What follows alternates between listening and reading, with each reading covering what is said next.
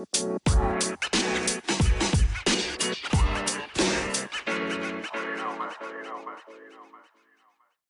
everyone. This is Eating After Midnight. I'm your host, Amy Rivers. I'm Sasha Chambers. Hi, Sasha. What is our podcast about?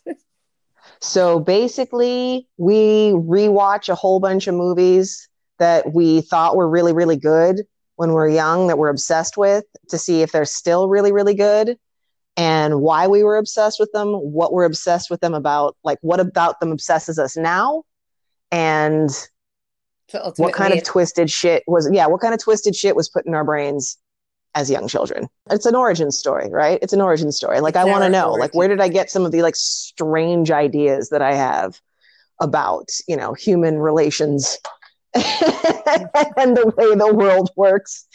You know, that's pitch perfect. Did Brat Pack movies just ruin me, you know? And did other movies make you the person who you are proud to be today? True enough. And I just got some new information about today's film, Footloose, that just blew my mind. And I'm not sure if you knew this. No, probably not. Okay. Girl, did you know that Footloose was based on a true story? Fuck you. Because we already know Footloose so well. We've watched it so many times. Like, why would you ever Google that shit? It was based on a true story. Footloose's Beaumont is loosely based on Elmore City, a town in Oklahoma known for the saying, if the South is the Bible Belt, then we are the buckle. Oh, no. Because you can't make shit like that up. Dancing really was outlawed until all the juniors at the local high school asked to allow dancing at their prom. Oh, no. Wow. It's a true story. That's which would explain why it's so weird, right? Because that's what we were talking about before we actually watched it. It was like, this story is just so, like, what the fuck? Like, how would this ever really be a thing? Because it was really a thing. So for anybody who hasn't seen Footloose, the IMDb description, a city kid is transplanted to a small town where rock and roll is regarded as the devil's music. He tries to change the town's attitude and in process win the heart of the preacher's freewheeling daughter, fucking Ariel. It doesn't say that last bit. It should have, though. It should have. It really should have. Fucking Ariel. But see, they've got it a little bit wrong because they're making it sound like it's about the music, and it was not about the music. No, it was about the dancing. Oh my God, that's staying in. That sneeze, fucking staying in. Okay, I was like, oh, I'll be quiet around it, but no, that's staying in. Okay, so a little bit more information. It was made in 1984, which was, of course, the same year as the LA Summer Olympics, which is very important because Sasha and I grew up in Los Angeles, beautiful city of angels. And, of course, it stars Kevin Bacon. Laurie Singer is the one who plays fucking Ariel. And then John Lithgow. Fucking Ariel. Yeah. Oh, my God, he's John amazing. Lithgow. Give him a moment, John Lithgow. John Lithgow. And Diane Weiss is in this movie. She's so good. I love her. And she's the best part. Okay. So, yeah. John Lithgow, amazing. But John Lithgow, always old, right? Like, has he ever been young? Yeah. Has he ever played a young character? This is probably the youngest he's ever looked to me. But then I'm sure he's probably in some like amazing film from like 1969 or something with Paul Newman that like we've never seen. And then we're going to see it. And we're going to be like, oh my God, John Lithgow was hot when he was 20. You know what I mean? But like, no, I'm sure it exists. We're going to have to find it. We're going to have to find it. Because he's playing the father in this. And I just feel like he still plays the father. You know, like he still plays like that's still his role. Like, has he ever been like, isn't him? This is me with my perfect English. You know what I'm really afraid about in this podcast, Sasha, is like I was on a call the other day and with America, and they were talking to me with the entire continent of America. Yeah, everyone in America was talking to me. You got a good plan. Anyway, I was talking and you know, I was doing some writing for this company, which will remain nameless. but they said, "Oh, you've got such an American perspective that's so good, and we're really impressed." And I was like, "Well, I should. I'm American." At which point they said, "Really? We didn't realize." And I was like, "What?" So I'm really afraid that like I don't hear like here I'm the most American person in the room. Wait, but you were talking to other Americans? Yeah. And I think I have not adopted an affected accent. Like, and I know that there's certain things that I say differently. Oh, well, that's just normal because I mean, like after a certain point of living someplace, you're going to start to pick up the cadence and the rhythm of the language. You're going to pick up a little bit of local accent. It wouldn't be weird. You haven't gone like full Madonna. Yeah, yeah. Well, I mean, Or and I've like, been yeah, here. Lindsay Lohan. It's not like anything weird. Like you've got the occasional lilt sometimes. God, Sometimes you need to calm you me might out, draw and then out your eyes a little bit. You know what I mean? And you might refer to dinner as tea. no, I You would know, you never might do that. I'd You never. have so many times. You have so many times. But you still don't sound like a Brit. I appreciate that, but you should seriously send me like virtual slaps through my face over that because it's so obnoxious to me. I mean, like I attempt, like I do not, like I hate the idea that that might be me. For 1984, it's an obnoxiously long movie. Like a lot happens. And like obscenely long. Like now I understand it's because they were doing a docudrama. They had to give history its due. They had to like, you know, pay respect to the town. Oh, pay respect to history. Oh shoot. Oh shoot. Okay, we're gonna start. If the South okay. is a Bible Belt, we are the buckle.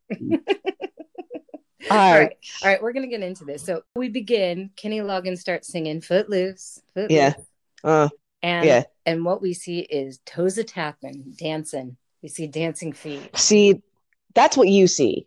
That's what you see. As a Pilates instructor and like movement nerd, I see a lot of crazy shit happening to people's ankles. Some spinal alignment, some joint misalignments, and things that like give me a lot of concern. Like I know you guys are young and you're dancers, but there's just no reason to be doing. What everyone else saw was like great 80s fashions. We had shit like polka dot socks with 3-inch heels and things like that. Oh, that was one of my favorite looks, though. It was one of my favorite. I have it written down. Socks and heels. It's right there. Yeah, socks and heels, right there. I love those, but especially that look, the polka dots. Yes. But when I watched it, what I noticed is like the shoes were dirty, and I get that. Yes,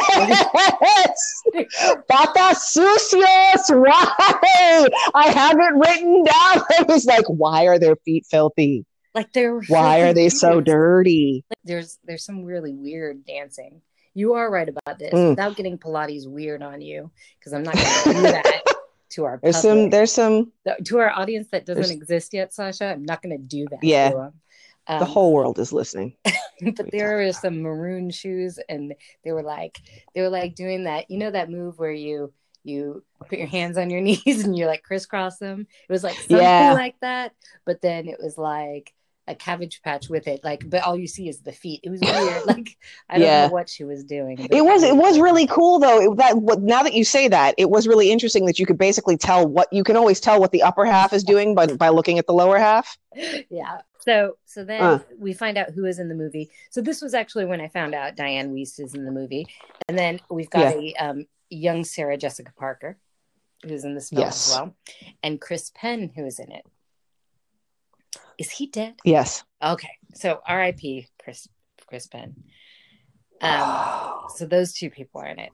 So our tale begins. Our true story begins with a sermon and a bunch of Baptists sweating and talking about the evils of rock and roll. A bunch of bad cis Baptists. Did I say Baptist? I was like, did he have a skin problem? Baptist, bad cysts. Baptist. Same thing. Baptist. Same thing. Baptist. That's an Are they Baptists? For me. Is that what they are? They're Baptists? I'm pretty. Yeah. I think there's a blocker. I don't remember exactly, but I think there's a blocker. You know, what the church is called, and it's a Baptist church. It makes I didn't sense. register it. But anyway. Okay. And, the only thing I noticed about that first church scene was what kind of monster paints their nails inside anywhere other than a nail salon. That's the deal. That always was like, how was everyone not turning around at that stench, especially 1984 nail polish? Like that shit should have been taking the paint off the walls, let alone putting it down on her fingernails. Like, ew. And of course, that's how we get introduced to fucking Ariel. The very fucking first Ariel. What kind of monster? Ariel, the monster. That bitch. She's that kind of monster. The best actor award, of course, goes to the little kid sleeping in the church. I just remember. Oh my God. The kid who looked like he'd been on like the worst bender of his life. Like he was like the 11-year-old. That was not normal kidnapping. Like he was like, he had maybe been. He was asleep. Like leaving Las Vegas style at some kid's slumber party for like a whole weekend. Like he was trashed though. He was trashed and it was awesome. And then Kevin Bacon's there, of course, as well, listening to all this. And he's the new kid in town. Right. But I have to say, John Lithgow preaching, like just the way he was preaching, I was like, I just want like a pocket John Lithgow to defend me in all social situations, like big or small. I want that voice to represent me. He's a really good anytime I need representation. Yeah. Yeah, he's brilliant. So then we get to, we're still in the church. We're still in the first moment. We got to go faster here, but we're going to have to just go for it.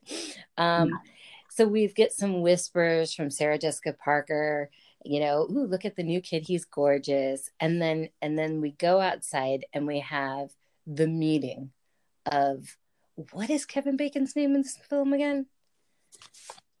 It's something Ren. Ren. It's super weird. Yeah. Ren. He's so cool. We have the hi moment. Hi. When Ariel and meet. And it's like lots of electricity happening. They're just very fiery moment. And then we move on to possibly one of the weirdest scenes I think ever in a movie. They're in the car, right? So now fucking Ariel and her girlfriends are in the car on their way to get soda pops or some shit, and they're talking and chit-chatting all girly in the car, and then they see Il Ducio's truck. I can't remember what her boyfriend's name is. Like I like blank everyone character's name except for fucking Ariel like immediately. So like Il Ducio's in his truck, right? And they see this.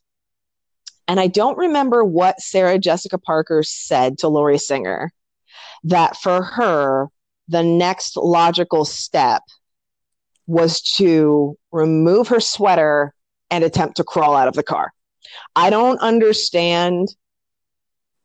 Like there's a whole connect the dots, la la la la, like didn't happen for me there. Like I can't put it together. No. And like all it was like fucking Ariel. This was just her. She's got a death wish. And this was her establishing, I've got a death wish in the film. And she's got a spooky ass boyfriend who's got antlers on his truck. And she decides to just do the most dangerous shit in the world. This was a film about teenagers. And this was what, like in the 80s, we thought teenagers were like, or this is what we were watching and being like, oh, that's okay. Like we're allowed to do this. Totally. Anybody who hasn't seen it, she basically is in the car and she's just such a badass and she's had to be in church and now she just wants to be free. So when her boyfriend drives up next to her, she decides to crawl into his car. But then bop, a semi is coming. But the girl doesn't give a fuck because she's wild, right? and because she has the inner thigh strength of a 6-year-old Chinese gymnast, apparently. That she could straddle the two windows of cars at different heights, going down the highway at like 80 miles an hour.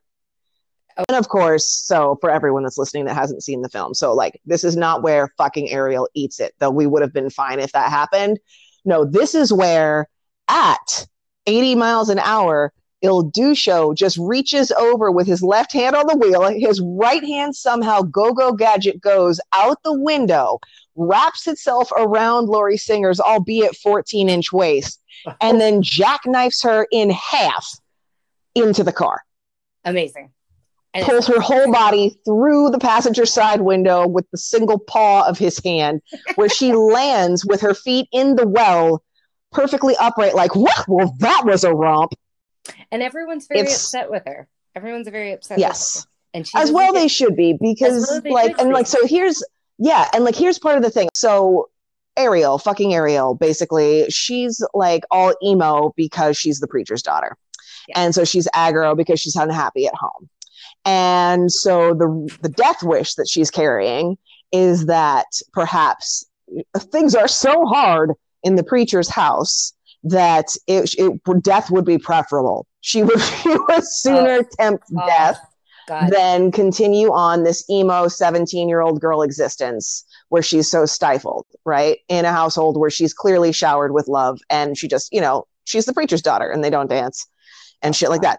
So that, right there is one of those things where I feel like we got this image of like, it's okay to be like super emo and reckless in that way. Because I feel like we're going to come up against this a lot, or not against it, but we're going to see this a lot in a lot of films that we watched. That idea of like, if I'm troubled, I am therefore sexy, definitely is a really bad lesson I learned. Yeah. I've realized that troubled does not equal sexy, but in the 80s, it did. That was kind of the lesson that you got from a lot of films, was like, the more troubled I am, the sexier I'll be, and all the boys will want me. Right. Anyway. So there's that. That's by the way, we've had all this to say. I took a marker at this point. We are 8 minutes into the film. All right. Moving faster. So then we're back to Kevin Bacon, and he is listening to the church folk on the porch area, and then this fucking chick shows up with Toll House cookie squares, which sounds really good, in a fucking Nike's shoebox that was orange. And do you remember Who does that? Who brings cookies in a shoebox? You fucking animal. Get a Tupperware. Exactly. My God. So then they're talking about how they want to ban a book from school, and the book is Slaughterhouse-Five. At which point, Ren peeps up and says, "That's a really good book," and thus we learn that our hero is bookish. And rebel and like edgy. He likes things that would be considered edgy. Yeah. Yes. Huge fan of Vonnegut. Could talk about him for hours. Very cool. And they shame him for it. So he's an outsider. And then we go to his house where he's living with his aunt and uncle. And my favorite line of the whole thing, "Amy, you are so lame." "Amy, you are so lame." Do you know how many times I heard that growing up? That was like my brother's Oh my God. "Amy, you are so lame." I think if we do make some merch, we should have a t-shirt that says, "Amy, you are so lame." Of course, spelled incorrectly, AMY. Then where are we? Oh, okay. So now, so we get Ren's situation. For some reason, him and his mom, his cool mom. Moms were good characters. Yeah. They are living with the aunt and uncle. So we don't know the whole story yet, but they're living with, he's moved from Chicago to this house where he has to live with his aunt and uncle, greasy, weird looking uncle. Ugh. Whose daughter thinks that he's a fox, even though they're related. Yeah. And then we cut to the diner scene where White Thriller. Yes. And we're back with fucking Ariel, and everyone's still pissed off at her, and she clearly doesn't give a fuck that she has made all of her friends angry. She's just like, whatever, get me some fries. Right. Like, Ariel, we're all here, it's fine. Yeah. She's a narcissist. She's a narcissist. Yeah. I can't even imagine. And then just pushing the envelope on how crazy and wild she is. She has smuggled a cassette tape. and she plays it in a boombox. A boombox, a magical boombox run on D batteries that can produce such a quality of sound that not only she and her douche boyfriend in the truck, but everyone in the parking lot, inside the restaurant, and surrounding can hear the magical groove. And that's why I call it White Thriller, as they all slowly learn how to catch a beat and step touch in time. And they're so happy about it for like a good, a solid minute. These kids have like learned a 2/4. And they're like, what? 4/4? Oh my God. We're moving. And then what happens? Right? John Lithgow Preacher shows up. John Lithgow randomly for what? Why is he there? Why would he be there? Like at all? Oh, you don't know? You don't remember? He has come there because Ariel's mother didn't think that she had money. So he came to bring it to her. What a terrible life this girl must So I'm saying I would straddle a semi and a sedan on a highway too. Or a truck and a sedan and take on a semi on a highway rather. Yeah, I would do that too if I had that kind of a dad. So ultimately what we learn in this scene is that she is a spoiled brat. She's an absolutely spoiled brat. Fucking Ariel is officially trash. Why she get it. Yeah, this is where she gets her nickname, fucking Ariel. If she hasn't gotten it yet, it's just like death wish, painting your nails in church, and then being a dick to your dad who's just brought you money because he was worried that you might not have any. So he was like, oh, here, pay for your fries. You know, that you made your friend's daughter mine. Yeah. So yeah, she's a brat and she's spoiled. Now we finally get to go to school. First day of school. So he meets homie. Right. Which, okay, so I need to call this out. This is a great scene. This is cool. Like, first they have a moment where they're like, hey, and they, you know, there's like an issue, like you bumped into me. And then they become fast friends 2 seconds later. And why? I love that because they're kids. Yeah. And I loved it. Yep. Chris Penn's great in this film. He's great. Every scene that's just the two of them is gold for me. Well, wait a second, because now they go to lunch and Kevin Bacon does the sex monologue. Oh yeah, that like one of the most awkward thing that's ever happened. Yeah, this whole film is just packed with like, what the fuck? Like, was this important to the story? This really drive things along here, really. So Kevin Bacon's talking about how back in Chicago he gets to dance at this club, and he was dancing with some girl, and you know things got hot and heavy, and then it has the really corny kind of end where it says like make Ginger pop because the girl's name is Ginger. Yeah. And then after, you know, Chris Penn is like, whose name is Willard in the film. Chris Penn is like with bated breath, you know, listening to the story about dancing and sex and a girl named Ginger. And then he goes, is that true? At which point Kevin Bacon says, no, but I have kissed a girl. Like, yeah. So I'm not sure what it was very weird. It was a very weird sex monologue. It was very weird. And like Chris Penn was so intently listening to this that I couldn't help but think that he had like a Woody under the table. And like, it just really made me uncomfortable.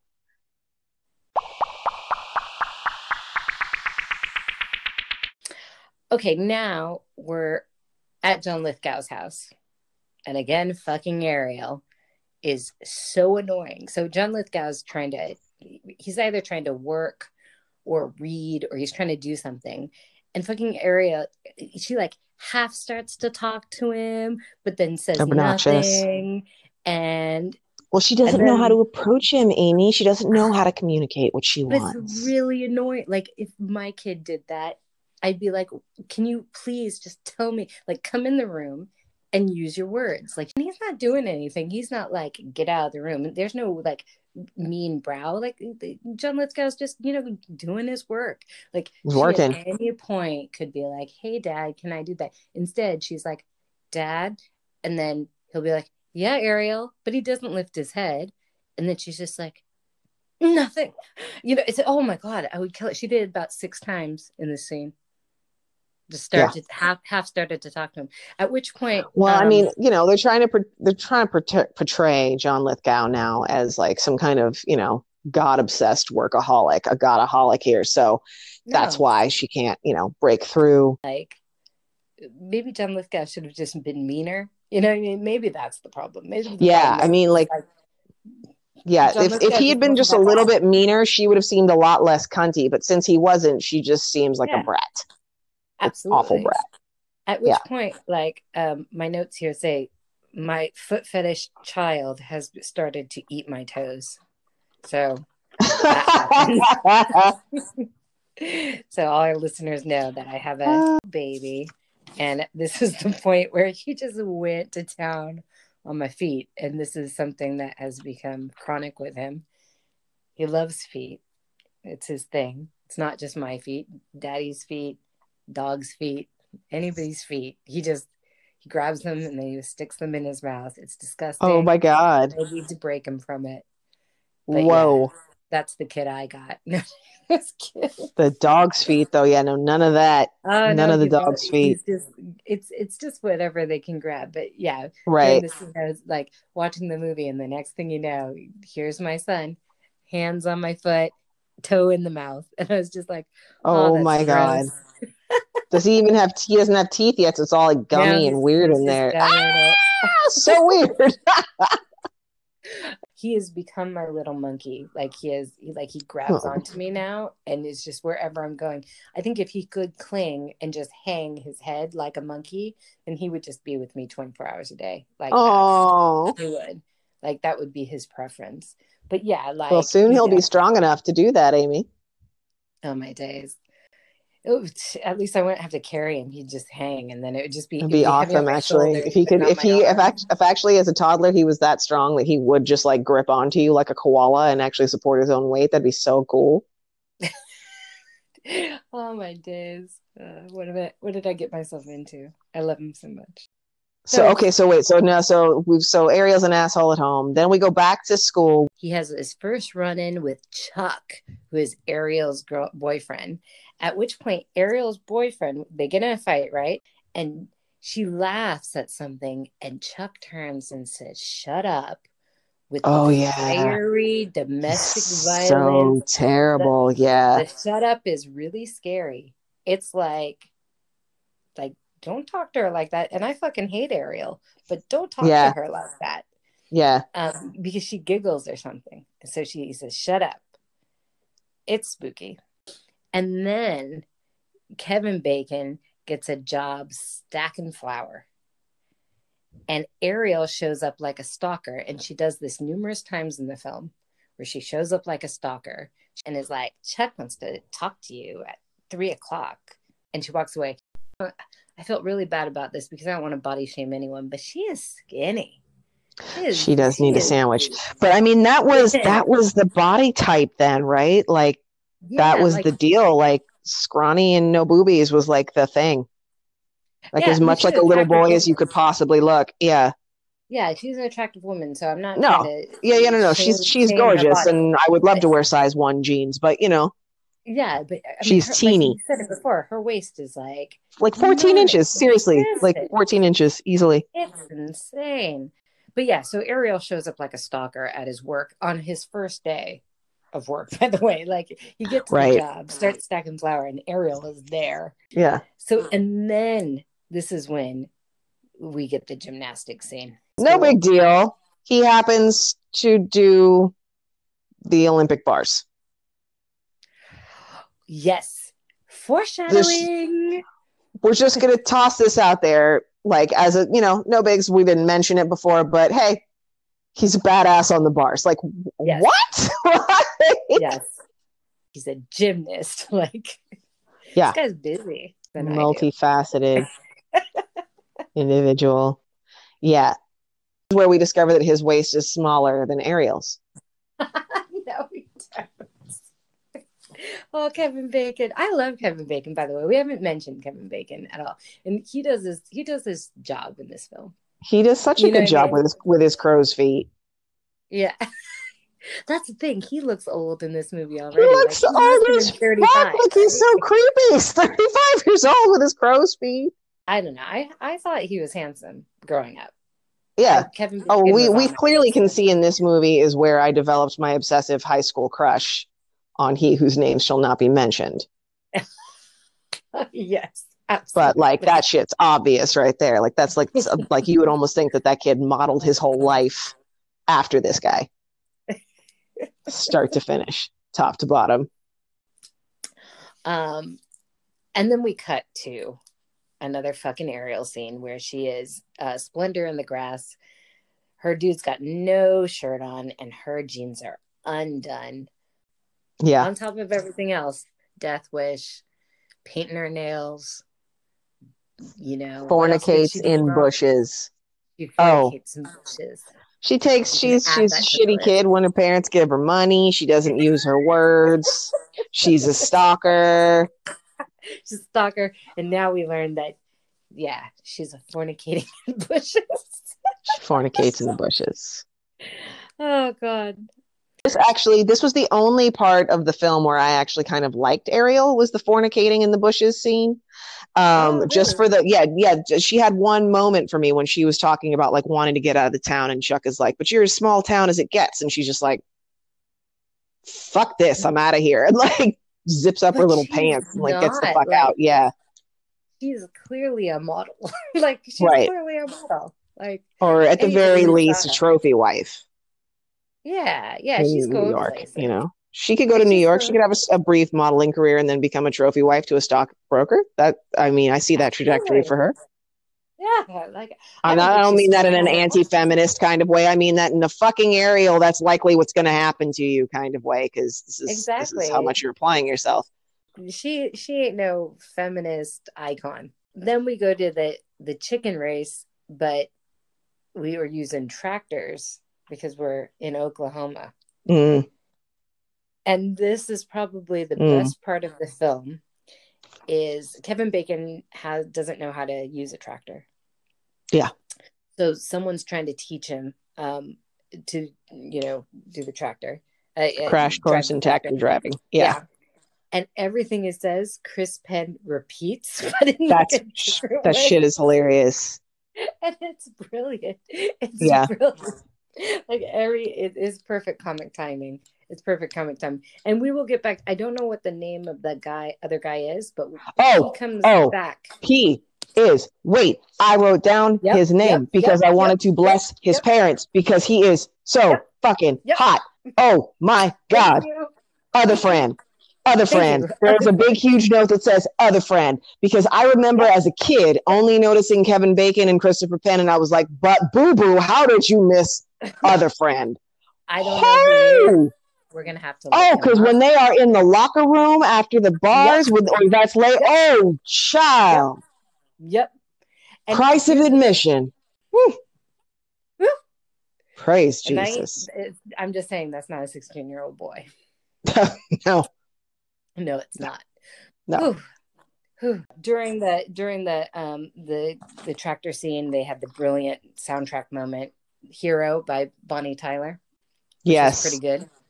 And of course, Kevin Bacon wins, not because he is courageous, but because his shoelace gets stuck. Which is like one of my biggest fears in life, by the way. I have seen this trope now in is that what you would call it, a trope? I've seen this used. Is what it would be called. Yes. I've seen this in several films, several kind of dramatic series, I think in the 80s, latchkey kid watching, shows like cop shows and shit that I probably shouldn't have been watching at that age. But I've seen so many cars go over the side of bridges or something, or they're submerged in water and they could get out if only their sleeve, their shirt sleeve hadn't gotten caught on the seatbelt buckle thing. And that just terrifies me to the point where somehow Facebook must have overheard me saying this to someone once, where I was marketed this bizarre gadget that will help you cut the seatbelt free from your body as well as bash the window out should you ever find yourself in a situation like this. And I always look at these kinds of things the same way I look at like doomsday preppers who like have a whole stockpile of shit under their house. Like in this scenario, they'd be great. But in like the actual like H-bomb hits the city you live in scenario, let's hope you're home and not at the movies, because then you're fucked. You're not getting home to your stockpile.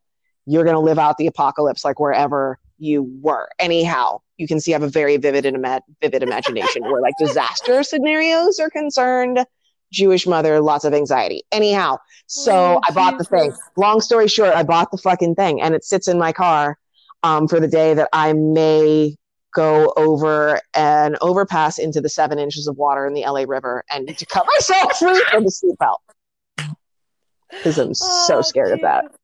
Oh, it's so true. I fear the same thing. I fear the same thing. We've got a bridge out here separating the Severn Bridge, and it's the bridge that separates Wales from England. And girl, I hate going over it. I hate going over it for this exact reason, because what if we fall into the water and then something gets stuck? Ugh. And now I've got the added pressure, because now it's all about how would I get my son out of the my god child seat. You know what I mean?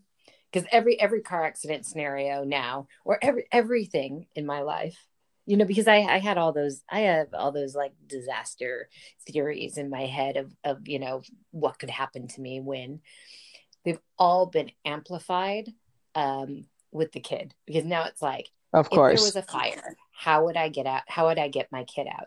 If I fell into water from, you know, driving, how would we get the kid out? Like nothing, it's what everything's about. But mind you, I have to admit, this is my second time around, because I did the same thing when we got Tonka. I used to have nightmares about like, if the house was on fire, how would we get Tonka out?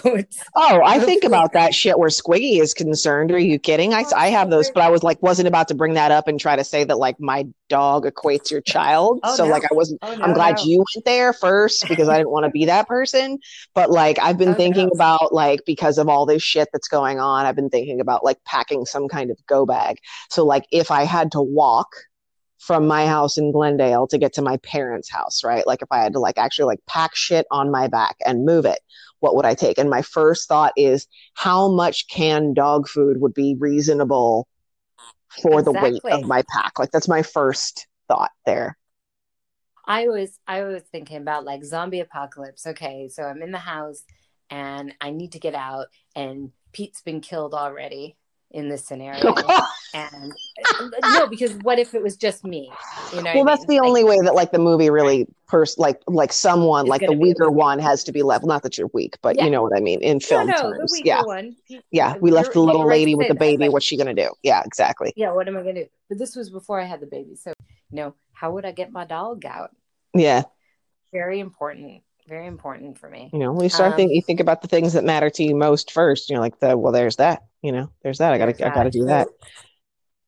So anyway, yeah.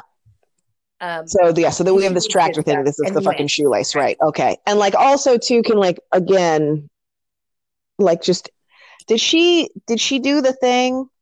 Did she stand in front of what's the next thing she stands in front of? Is it the tractor? No, the next thing she stands in front of is her next death wish happens in a couple scenes, and it's a fucking train. Right. Word. Train.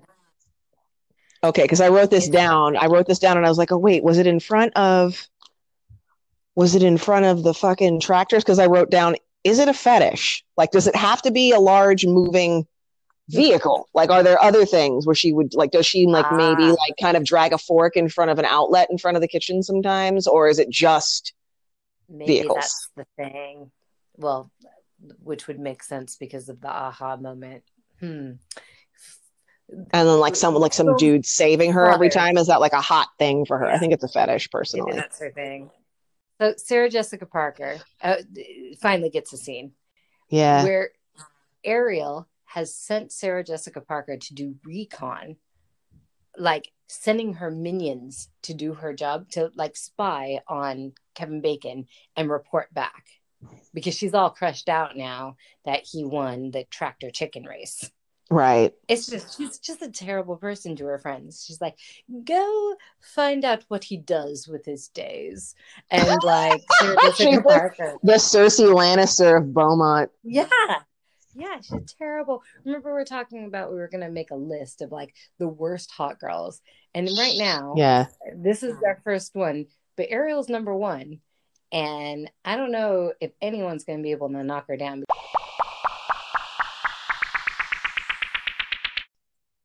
So yeah, so he has a heart-to-heart with, I think, his friend, and then it's kind of revealed that he has daddy issues. And the second it happens, he is out of there, and he takes the car, he's smoking a cigarette, he's drinking a beer, he's thinking about life, and he's just gotta dance. He's so angry. He's just gotta dance. Yep. He's got to work it out. He's got to work it out. Work it out, man. And work it out. He's in this empty warehouse, and while he's dancing, and it's very, it's very what's the word? It's like it's metaphoric. It's like he's trapped and he's confused, and then he has flashbacks where he sees images of Ariel, and he sees images of the tractor and like things like this. Rage and injustice. So like at some point he finds himself in like a corridor hallway, and he's like going from side to side and banging it, kind of like the Aha video. Yep. It's a warehouse. Yeah, it's so good. It's so good that I'm like, that moment in the hallway should have been a bigger deal in like film dance history. Like that's like to me, that's like the Lost Risky Business Tom Cruise sock slide, like that little hallway thing. Really? That's fucking good. No, there's like, it got me. It gave me the feels that moment. That moment of the dance game got me. Yeah, and I remembered it like when I watched it, I was like, oh yeah, that was always my favorite part of the dance when I was a kid. When he was like in the hallway and it was like boom, boom, boom, side to side. I hate to admit it. I just was not. I just thought it was so ridiculous. It's clearly not Kevin Bacon. Like, is it Kevin Bacon dancing? No, it's like he can dance though. I'm pretty sure that Kevin Bacon can dance, but I don't think that that's him. Yeah, I think that, you know what it is. He probably did some of the dancing, but then there's the there's super gymnastics that are done. Yeah, there's some crazy flips and shit where you're just like, no. Probably not Kevin Bacon, And of course, this is where the foreshadowing is, right? He was a gymnast before, because that's how he can dance so well. Right. And then what happens, Sasha? His fucking stalker shows up. I really appreciate that he was kind of annoyed that she showed up. He was like, I was getting my dance on, and now fucking Ariel's here. Like, yeah, you're cute, but like now's not the time. I was getting my dance on. Yeah. And she's got her same boat. She's like, you think I'm small town? And it's like, girl, you got a boyfriend, so stop flirting with him, right? And then, but then they decide to like go on a date, and she takes him to this place that's full of graffiti, and it's called like a secret library or something. And this is like the moment that we're supposed to feel like she's deep as well. Like she has her own, she reads too moment, whatever. So not into it. And then we get the next crazy ass scene, the train scene. Yeah. The whole thing's like a bad Tinder date. Yeah. Right? Like he sees her and he's like, he had like a bad day at work, and he sees her and he's like, I kind of wanted to cancel this date, and he sees her and he's like, oh, but she's hot. Okay, let's do the thing. So they go, they go to the library thing, and he's like, oh, she's cool. And then she goes in front of a train and he's like, yeah, fuck. And but this is also where she like explains that her brother was one of the people who died in the car accident that led the town to create the laws against rock and roll and dancing. So that's maybe one of the reasons why she always has to stand in front of a fast vehicle, where it's always, her death wishes are always about cars. Okay. Who knows? No, I think it's a fetish. Yeah, it's total fetish. So then she goes home and her dad's like, where have you been? Right? Because it's late. Right? And she just acts like she's really scared of him, like he's a demon, and throws a total fit at everything he says. And he's just like, where have you been? Yeah, it's super late. Where the fuck? Like, that's it. Like, again, we have a moment where it's like he's just like being her father, and she just throws a fit. She's like, I'm out where I want to be. I can do anything I want. You don't own me. And it's just, you just want to smack the shit out of her.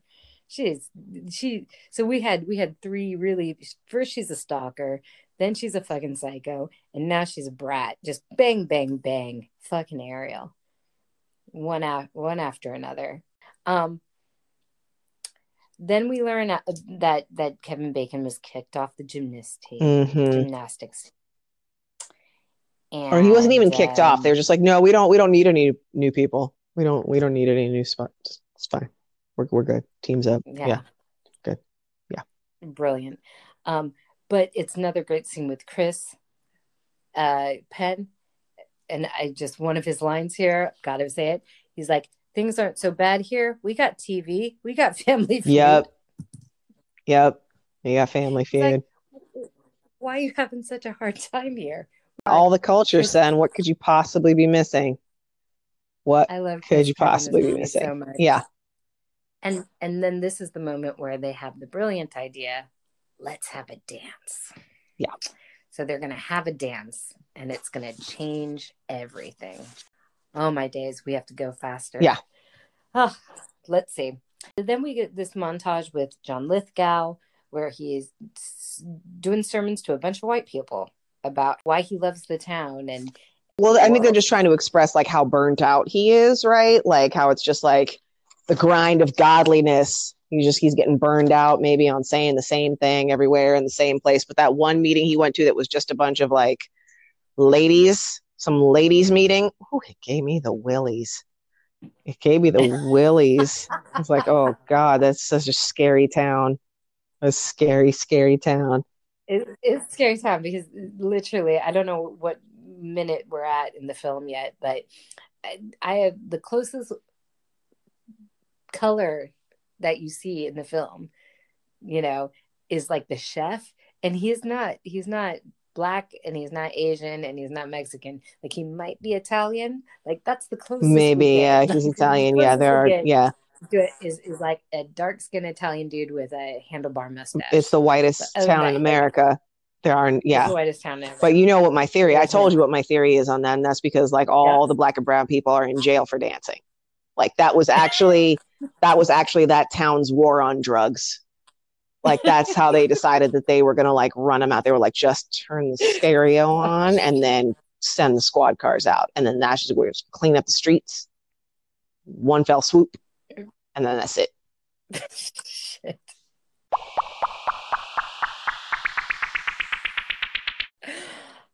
So, just because he wants to show them what real life is like, he decides to take fucking Ariel, Sarah Jessica Parker, and Chris Penn to a bar where everyone is dancing to John Cougar Mellencamp. Mm-hmm.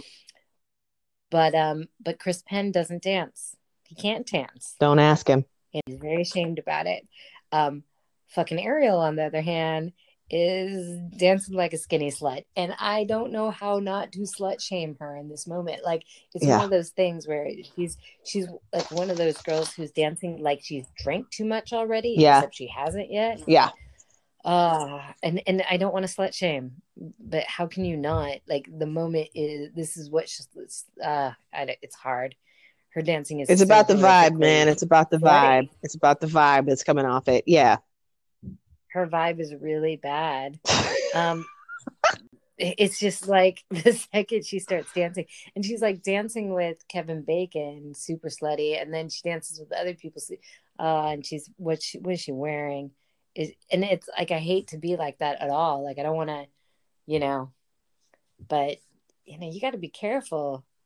I don't know. Maybe. Oh, well, there you go. Maybe See, we have does to she have edit to this be part careful? out. Does she have to be careful, or does the rest of the world have to respect whatever the fuck she wants to wear? See, you and I were raised at a It's a different good time. moment. You and I still have all this stuff. Like, we're not part of this new world Yeah. where like you could be a woman and do whatever the fuck you want. Like, those are still ideas that you and I are adopting.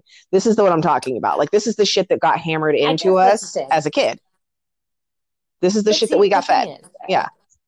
obviously, I've been waiting for a girl like Yeah. you plays Yeah. Journey, and Sarah Jessica Parker. She just can't help herself. She's Yeah. gotta dance. So she gets up and starts dancing With the lumberjack. with the lumberjack, and Chris Penn is like, not on my watch, and he gets up because he gets really jelly, and Chris Penn gets in a fight and gets punched in the face. But not before we have some more like really kind of, another like moment for misogyny and slut shaming where like he's like, hey man, I came with that girl, as though that means that it's his right to determine what she does from the moment she walks into the building. And then without even looking at Sarah Jessica Parker, homie's like, well, it doesn't look like you're leaving with her. And then after he gets punched, like they all act like it's totally cool. Like, who cares? Which is, they do this twice in this film where it's like not a big deal that someone just got clocked in the face and is bleeding from the nose. But you're absolutely right. Like they do have that moment. And you like Chris Penn. Chris Penn's a great character, but he does have this moment where he's just, a jarhead. Yeah, just like an absolute like macho idiot. We're just like, wait a second. Yeah. That would just, like that's some shit that just would not fly today. Like that scene just wouldn't fly. Like people would be like, what the fuck? Fuck that guy. First of all, why is he even talking to dude? His issues with homegirl. He should be like, hey girl, we came together. Why are you dancing with another dude? And then she'd be like, excuse me, my body, my life, my time. I do what the fuck I want. Yeah. And scene. Right? And then we're on the bridge. This is the moment where we actually get this full story that it was Ariel's brother who got killed, and that her father kind of went off the deep end about saving the soul of the town. Slap, because she throws another fit. Oh, yeah. And then she goes home again, throws a fit, and her father slaps her. Finally. And it's hard to say that. Sorry, but shit. She's such a brat. She's such a brat. So yeah, they get home, and again he says, where have you been? I don't condone child violence. I don't condone domestic violence. Okay. And then Diane Weiss, who in the middle of this whole movie, there's suddenly amazing good acting on her part. Like it's a weird part for Diane Weiss because she's so fiery. She's so powerful in every film, and she's so full of character. And in this, she plays a patient preacher's wife who doesn't speak and unless she needs to, and she's perfect at it. She's also like a kettle that's like starting to boil. Like she's so ready to pop the fuck off. I love her in this. I love her. But again, Diane Weiss, isn't she the same age as her daughter in this? Like, she's super young. Like, why is Diane Weiss? Well, I mean, his 8-year-old Ren's 8-year-old cousin did call him a fox. I mean, this is Beaumont, Oklahoma. Who knows? Yeah, but she must have had Lori Singer when she was like 8. You know what I mean? Like, they're the same age. All I'm saying is, like, when you watch it, there's a scene where she gives her a corsage before they go to the prom, and you're just like, you're the same age. Like, no, that's not your daughter. Right. Anyway, she has some fucking incredible acting in this film. I think you explained it perfectly. And then Kevin Bacon is really trying to get people to come to his dance. And then 3 dudes come to beat him up.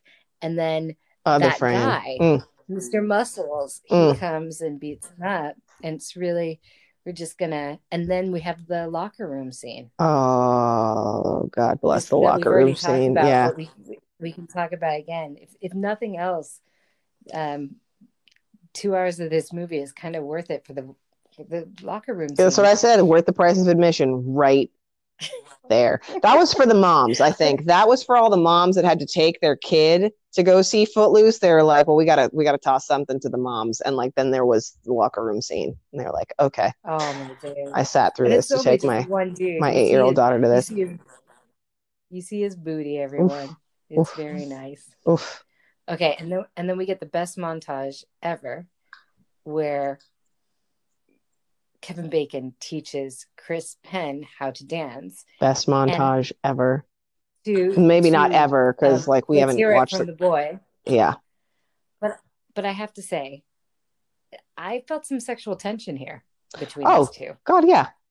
They're literally running through fields of flowers together. Yes. Yeah. It's very homoerotic. It's amazing. It's very, and to the point where at the end, it's just Kevin Bacon just watching him smiling, and then he says, come here. Rewatch it. Oh my God. Look how good you're dancing. I'm just going to watch you dance.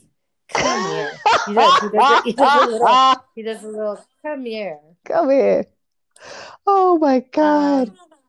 Then we get the overboard scene. Oh my God. Teenage violence. Oh my God. This is the moment. What the fuck? This scene is so insane. It's so insane. So Ariel, is messing around on Chuck. And she shows up to break up with him. And he says one thing to her. And I don't know what happened. And then she says, "You're so stupid." And then she swings at him and hits him. That's the part that I didn't remember, is that she actually hits She initiated the fight. She initiated the fight. And then he hits her in the stomach. Close fisted. They fight like some 35-year-old meth heads. It's fucking horrific. He has her on the ground, closed fisted, just to the face. Punch to the face. But mind you, she picks up a pole off the ground and starts hitting his car up. Yep. So on one hand, I think it's horrific what he's doing to her. But on the other hand, like, how do you get somebody to stop hitting your car with a lead pipe? Like he's pinning her down, like, stop doing that. And then he hits her, and it's horrific. It was very uncomfortable. The whole thing was terrible. It's terrible. Like, it's like, it's in place because this movie is so fucking weird, but it's totally just like, what? Like, it's the most outrageous, it's such an over the top violence level, but at the same time so real. That's what I'm saying. Like, I feel like they fought like a couple of like 35-year-old meth heads. Like, I feel like I've seen a couple go at it like that in an alley in downtown on the way to work, where I'm just like, oh fuck, I hope someone calls the cops. It's not going to be me because I got to go to work. But like, fuck, like they are fucking each other up. And it's not even like that dude is hitting this woman. It's they are fucking each other up. Like, they are fighting. To the hospital.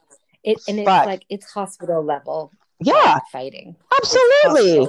Absolutely. And then after this, of course, she goes running to Ren, where I am blown away by how he's just like, he's tending to her wounds, but he has some degree of affection for her already, and is somehow not either incensed or like, what the fuck, bitch? You have been closed fist hand hit in the face multiple times. Like, you have been beaten. You have been battered and bloodied, and you are here, and I'm tending to your wounds. And he didn't. Okay. And now, like, when they had their weird Tinder date, is that when he kind of slut shamed her and said that, like, she wanted him to kiss her, and she was like, "Oh, I feel like you might have been kissed by a lot of guys," which was like kind of like, "Ooh, shit, Ariel." Yes. He likes you, but he thinks you might be dirty, like a little bit, right? So he says that to her then, but now that she's got a mouthful of blood, somehow he wants to kiss her. But the thing is she doesn't. They have this violent scene, but then the next scene, she's like got a couple bruised cheek, and she's just like, I'm fine. Her like, teeth should have been hanging by their fucking roots. Yes. Like, that's how nasty that fight was. She should have had an eyeball popped out, stitches, with just the vein, connecting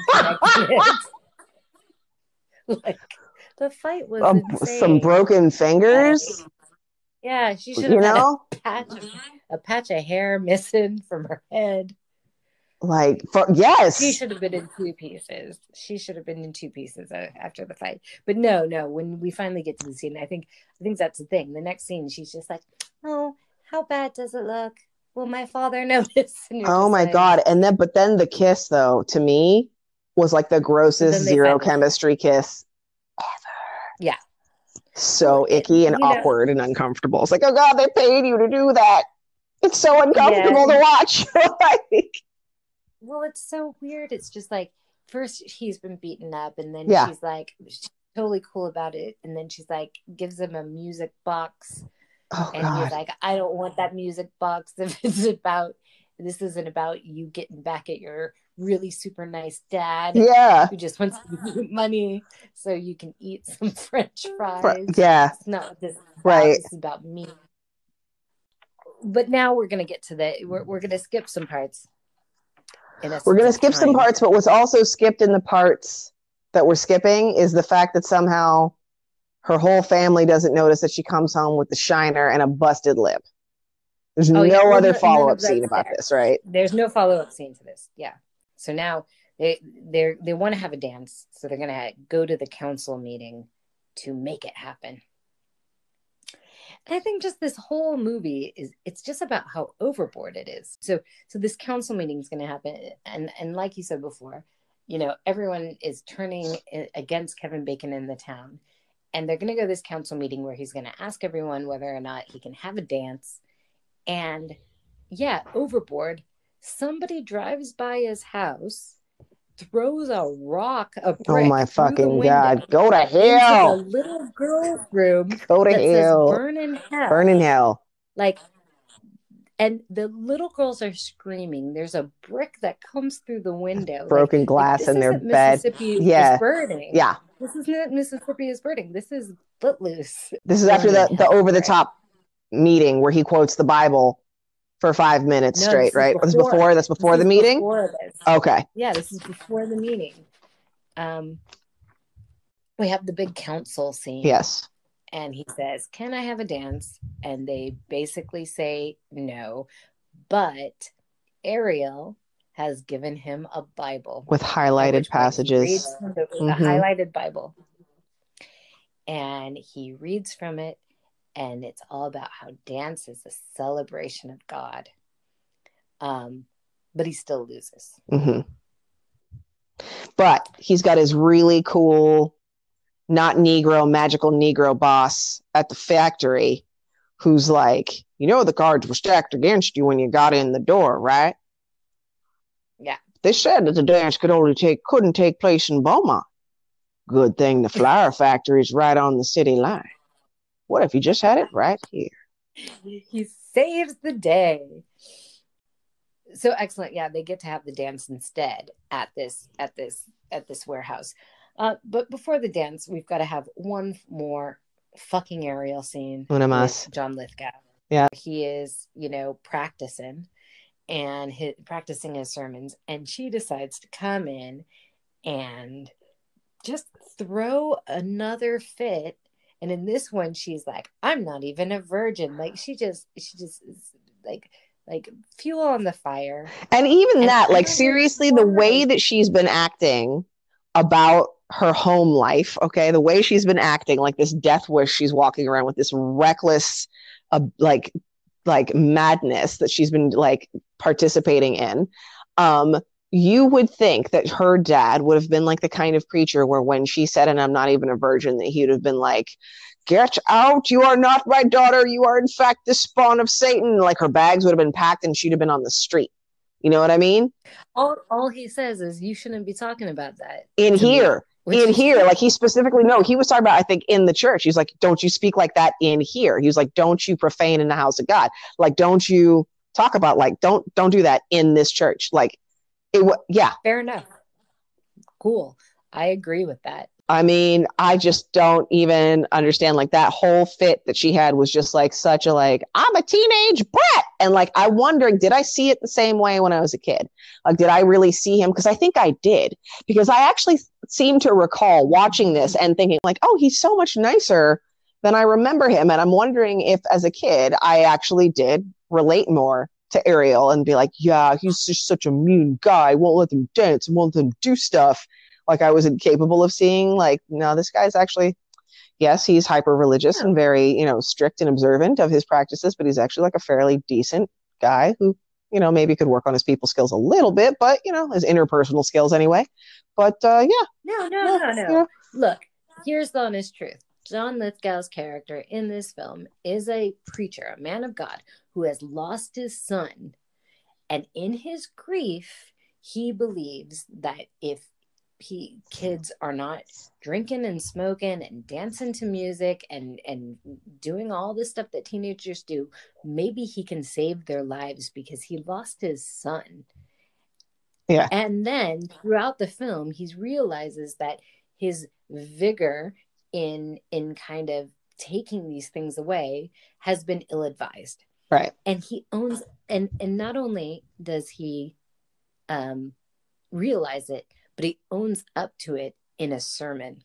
Mm-hmm. Because the thing is, the scene that we didn't talk about was there's one point where he finds them, again, an overboard scene where they're straight up burning books. And he's like, stop this. And he sends everyone home.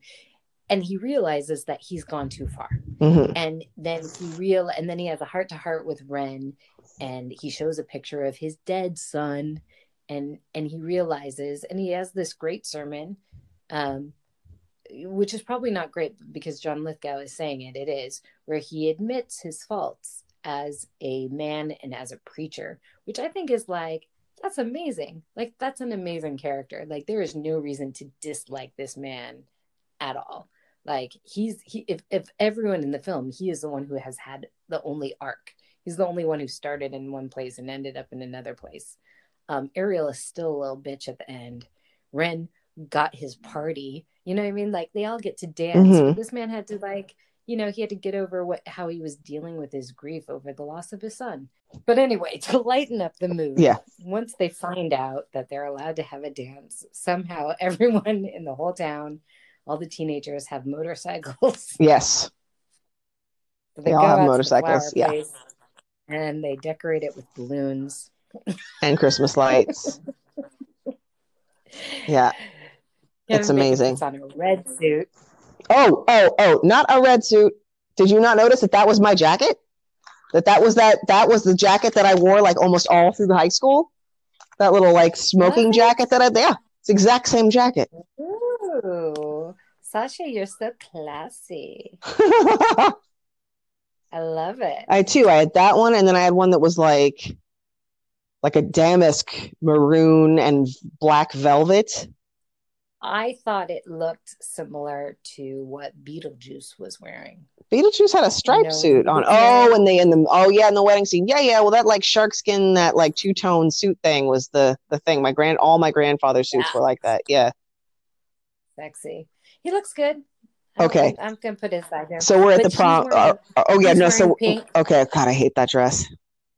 I hated that dress so much. That dress looked exactly like remember those fashion plates things that we had when we were kids? It was like some weird plastic. It was like a plastic toy, and you would put like a pressed image of like a girl in like a dress inside this frame, and then you put a piece of paper over that, and then you close the frame down, and then you'd like rub it with a piece of pencil.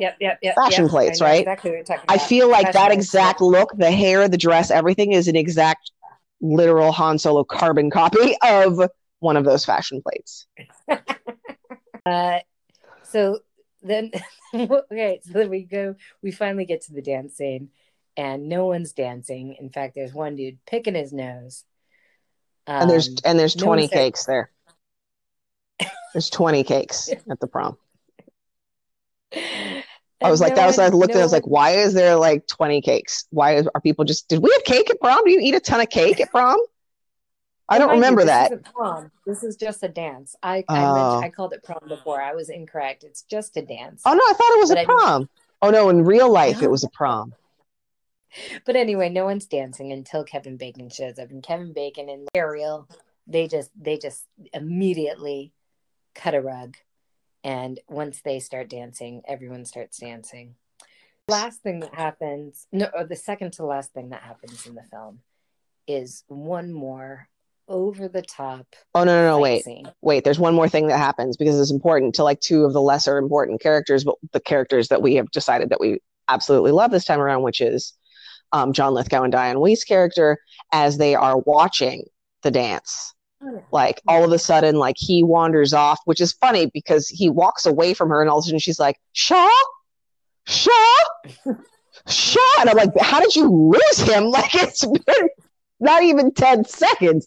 Like he's not a child. Like how did you lose him? And then she sees him 5 feet away from her. And then like she finally gets him to like loosen up, and you can see it in her face. She is like, preacher, fornicate me now. She is so ready for him to just throw her down like mother, like daughter, fornicate me in these bushes right here, right now. And it's awesome. So before the end of the film, we've got one more huge fight scene. Chuck shows up. He's fighting with Willard, and he's kind of winning. But then Kevin Bacon shows up, and again, one of these, it's the editing. The editing's really off. So he does a karate jump. Yeah, I have that written down. I love that suddenly everyone is a kung fu master. He's a kung fu master, and he karate jumps from like the platform, like the short platform up, just kick him in the face, straight to his face. And they fight, and eventually, Willard and Kevin Bacon beat them both up, and the girls are just so happy about this. They actually say the lines, "Our heroes." There would be an ambulance here right now. These boys just got the shit knocked out of them. They just happened to win. Yeah. This is the other scene where it's like huge, gigantic fight. And, you know, no one goes to the hospital. None of those things. Right. Even though it's a good, like 5-minute fight where people, like, you can hear the punches. Like, it's insane. You can see the blood. You see the blood. But no, that doesn't happen. What does happen is Kevin Bacon goes back into the hall, and he gets a full frame on his face, and he screams, "Let's dance!" And then the room just busts out, and they dance. Oh, Sasha, they dance. Oh, how they dance! But yeah, lots of girls are twirling. There's Stevie Nixing. They're side to siding, and then the most amazing thing happens. In a town that has no Black people, suddenly this toe-headed child appears from nowhere to pop and lock like it's Electric Boogaloo 3. Now, either he happened to grow up in the hood before they put all the brown people in jail for dancing, or what? Like his mom let him go spend a summer with some progressive cousins in New York City, and he finally has a chance to show off what he learned in the summer of '83, because it doesn't make any sense. No. They don't have the internet. There's no internet. There's no way that he knows about popping and locking in a town with no Black people. And then it's just over, right? Yeah, they dance, and then it's just over. Yeah, I don't know. It's not a good film. I'm not into films. I mean, like it's good. Well, I mean, now that I know that it's a docudrama, now that I know that it's a documentary, I have to take it differently. I can't just look at it as a film. It's a slice of history, Amy. Actually, when I looked on what is it, Netflix, it was like 5 stars. So it's a classic. People love it.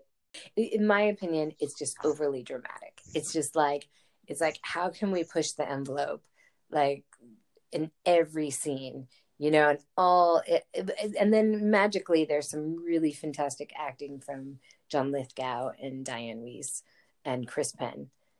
And then Kevin Bacon does his job. I mean, I thought Kevin Bacon did a very solid job. You know, I mean, even though he does look like he's 35, like seriously, like when he picks her up for prom, he's like, "You're beautiful." Like his crow's feet are so deep. I'm just like, this is. They couldn't like adjust the lighting a little bit, but like he is super old because like he was in Animal House, and that was late 70s, wasn't it? Like when was Animal? Google it. How old was Kevin Bacon in Footloose?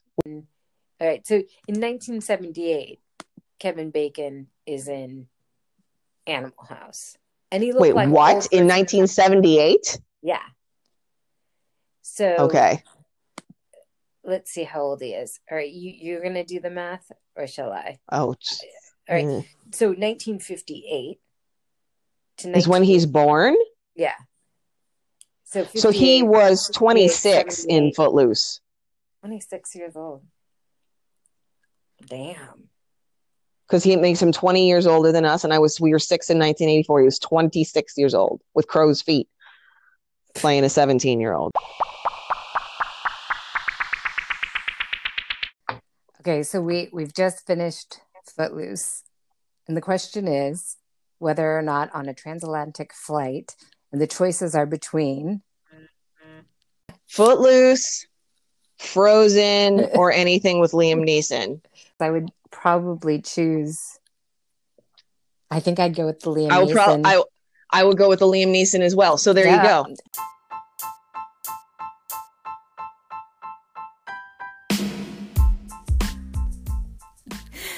So thank you all so very, very much for listening to our very first episode of Eating After Midnight.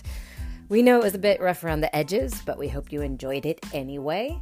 Quick thank you to my brother Mark Rivers for creating our fantastic logo. Sasha and I don't have a website yet, but you can follow us on Instagram at Eating After Midnight Podcast. And send us a DM if you have any comments, questions, complaints, or requests for future reviews. We'd love to hear from you. Until next time, Latchkey Kids!